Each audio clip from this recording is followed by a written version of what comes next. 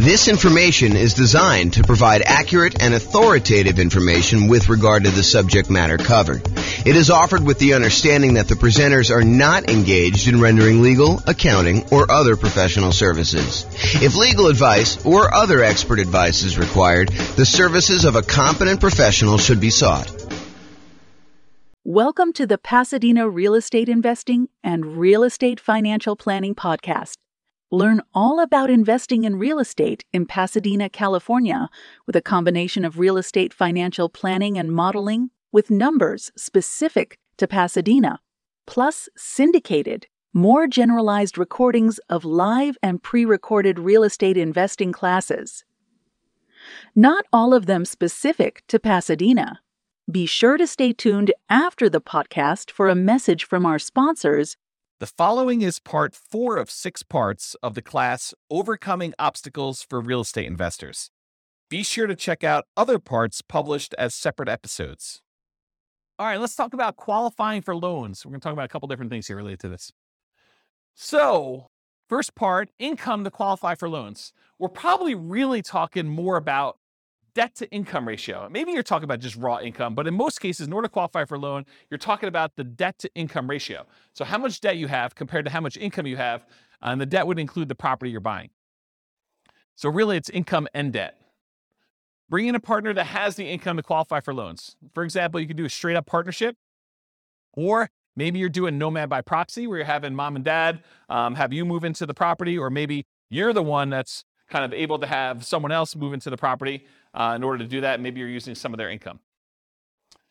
Creative financing. So all the different creative financing strategies that don't require you to qualify, things like buying properties subject to, or buying properties on a lease option, or getting owner financing. A lot of these do not, just like by law, like it's not by law, but by like the way that the company does business, like the banks, they're not going to require a debt to income kind of qualification thing. You're dealing with an individual seller and it's all a negotiation. Some will, but a lot of them will not. So all the ones that do not require income qualification, like those. You can improve or change your job. So you can do that in order to help qualify for loans. You can use a side hustle in order to increase your income. It's usually going to take a little while for the side hustle to count. Do you remember, Austin, how long it takes for a side hustle to count whether you can qualify for a loan? Is it like a couple of paychecks, or is it a full year? Does it have to show up on your tax return? Yeah, I want to say it has to show up on your tax return, right? Talk to a lender. They'll tell you. House hacking your roommates, even if you're currently renting. So we talked about this earlier, I think in another section, but the idea that you could be renting yourself and get roommates, and that income can help you qualify for when you finally do go buy a property yourself. It's not instant. You can't do this. You can't get roommates for 2 weeks and then use that income. I think it has to show up on your tax return. But if you go and do that, that could actually help qualify you for being able to do your purchase on your next property. Then bring that roommate with you. Change how you're renting existing properties. So if you were getting regular rent on a property, maybe in order to qualify for your next property, you have to convert the ones to short-term rentals, have them done for a year or so. Or maybe you're doing lease options where you're getting slightly higher than market rent, or something like that in order to improve the economics and the income you're receiving on your property. And then finally, optimize or reduce personal expenses, especially those that factor into DTI. So maybe you're looking at your stuff and you're like, look, I've got this really high monthly payment bill, but it's really not that much left to pay off. I probably should pay that thing off to really improve my DTI if it's limiting me from getting my loan. And a good lender will be able to go look at all that stuff and help you decide, hey, look, if you've got $2,000, maybe you should pay off this one thing and get rid of that $80 a month payment you got or something like that. And then things like taxes too. If you go ahead and optimize your taxes, if you're constantly trying to make sure that your property taxes are minimized and your other income tax and stuff like that, that could actually help you qualify in some ways. Any questions on income to qualify for loans? Yeah.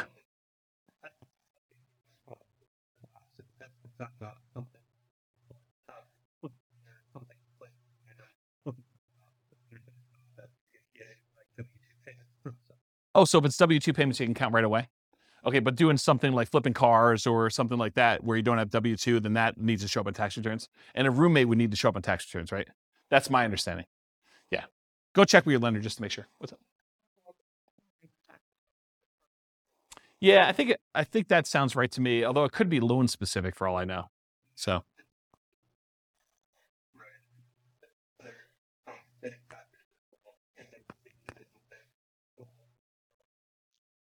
So what was set off, Mike, is there could be bank overlays and there could be, compensating factors? Yeah, so go talk to a lender if you're going to do that situation. Make sure you know exactly, before you go get roommates, when you're not going to be able to use that money for a couple of years, go talk to your lender and find out all that stuff ahead of time.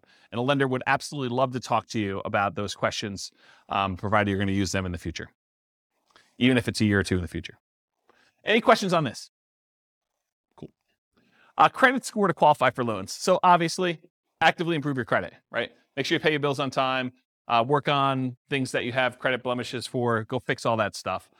We did a whole class. I probably need to get Jason to come back and do another class on improving your credit score. Anyone happen to see Jason's class on improving credit? You guys were around for that? Was that pretty cool?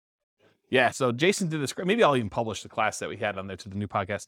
But Jason did this like ridiculously crazy deep dive into how to improve your credit, which was, I mean, I had low expectations going in, not because it was Jason, but just because it was like credit and like, I'm like, what can you do? But he had some really crazy, interesting stuff in there, which I was very surprised to hear about. So maybe I'll go publish that one. But actively improve your credit.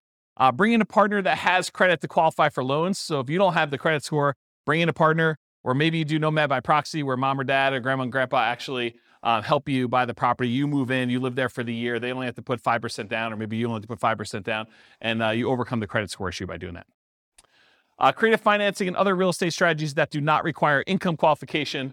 In other words, credit score. So if you're doing wholesaling, or you're doing real estate brokerage, all those I kind of put in the same bucket. They're kind of like making immediate income by helping people find a property to buy. It's kind of the way I describe it. And depending on whether you're flipping your own personal property as a contract wholesaling, or whether you have a real estate license and you're being paid a brokerage fee to represent one side of the party or act as a transaction broker and get paid a commission to do that. Those are the kind of two different variations of that. Partnership flips and regular flips. So partnership flip is where you have the seller of the property remain as an owner of the property. They leave their loan in place and you kind of coordinate the repairs, and then you guys sell it together and you agree to split the profit on that in some equitable way, whatever you guys negotiate. And then regular flips is where you acquire the property, you do all the work that needs to be done, you resell the property. Sometimes you could do those with hard money loans where it's not required. If you're doing the partnership flip, there's no loan to get. So it's really the seller keeps the same thing, so you don't need a credit score at all. And when you're doing regular flips, it could be a hard money loan or something like that. Or you can pay cash. Already mentioned partnerships. We'll talk about that. Lease option family. So you agree to lease a property with the option to buy it. A lot of times those do not require a credit score in order to do those. Owner financing. And by lease option family, I mean lease option, lease purchase, rent to own, all those things in there, that kind of family thing. Any owner financing, seller may or may not require you to have a credit score, may not have a minimum credit score, may not require a credit score at all in order to do the loans for those. Buying properties subject to or on wrap financing. Those may not require a credit score at all. And then doing the option and option auction strategy, where you just get an option to buy the property, and then you do a 5-day bid sale in order to sell the property in 5 days with the option auction. Any questions on credit score? Oh. Yep. It would change theirs. Yeah, because it would show up on theirs. And depending on how you structure it, it may actually impact yours. Depends on how you structure the entity and what's happening. If you make an LLC and you go to a portfolio lender, it may not impact that at all. If you're not on the loan, the one signing for it. So, all right, any questions on this? Sweetness.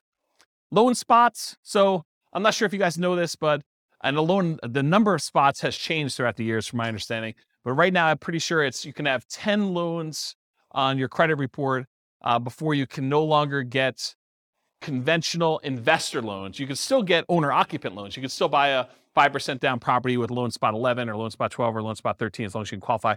But for doing additional investor loans, they're not usually allowing you to do more than 10 loans.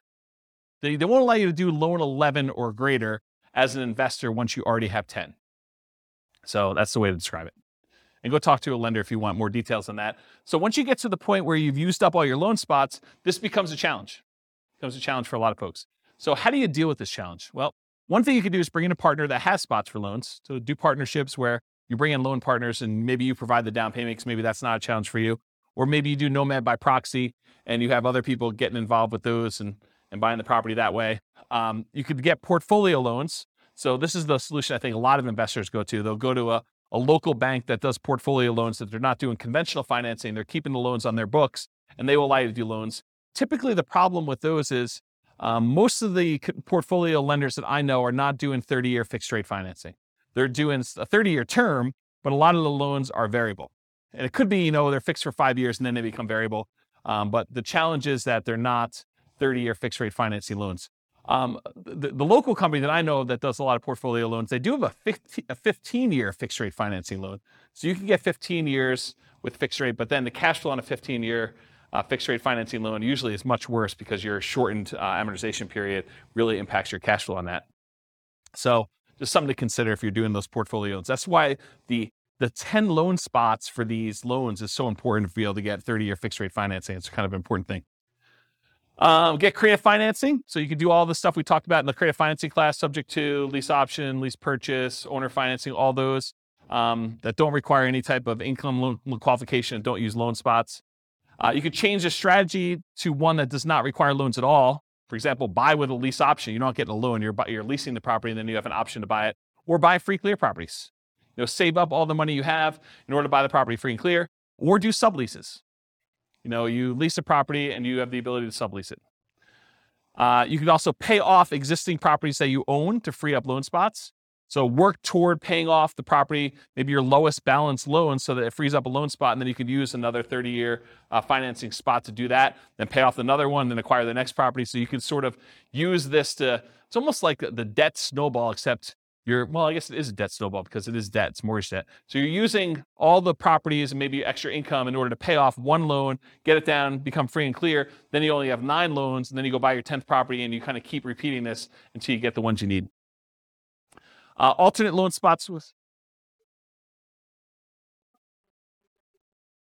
Yes, if you have a refi, then it becomes a new loan. Yep, yeah. And the same thing with refis. A lot of times they won't allow you to do a refinance if you've already got 10 loans. So it becomes really tricky though, because let's say you go get 11 loans. My understanding, it becomes hard to even do like a rate and term refi on the ones that you had beforehand. So it becomes almost this really weird puzzle that you need to move stuff around, and it gets much harder when you do that. A lot of folks think, the hard part is acquiring the first deal or second deal or third deal. Well, you just change your challenges. I mean, once you get to the point where you have 10 properties, now it becomes a whole new set of challenges you need to work through. It's not that it's easier, just different problems you're trying to solve and work through. If that makes sense. So alternate loan spots with your spouse. So let's say you and your spouse are buying properties. They can get 10 loans on their Social Security number. You can get 10 loans on your Social Security number. You can get 20 combined. So if you're going to buy properties, but you're both going on the loans, or you're both going on title and end on the loans, then that becomes potentially problematic. You limit it. The tricky part is some lenders will give you pushback if you're doing joint taxes. If you're both on the tax return, some lenders will give you pushback saying, it's really on the same tax return. It's really both you guys. So we're all going to count those for them as well, for her or him, depending on what it is, for that sort of situation. So you may need to file separate tax returns, and then you have some tax issues as to whether or not you're taking, the joint married things, all that other stuff. So I'm not a tax guy. So realize you might get some pushback from lenders if you're doing that. But if you're thinking to yourself, look, I'm really trying to do this 20 loan strategy, and my spouse and I are going to alternate, think about this ahead of time. Go talk to a good tax advisor, go talk to a good lender, and make sure that your plan is sound. And then maybe you do separate your tax returns a couple of years ahead of time before you get close to that number to make sure that you can do what you need to do. Any questions on loan spots? This concludes part 4 of 6 of Overcoming Obstacles for Real Estate Investors. Listen to the next episode, part 5 of 6, on finding what you're missing. With home prices up, mortgage interest rates up, and rents up, but not quite enough to counteract the higher prices and interest rates, cash flow on rental properties in Pasadena is harder than ever.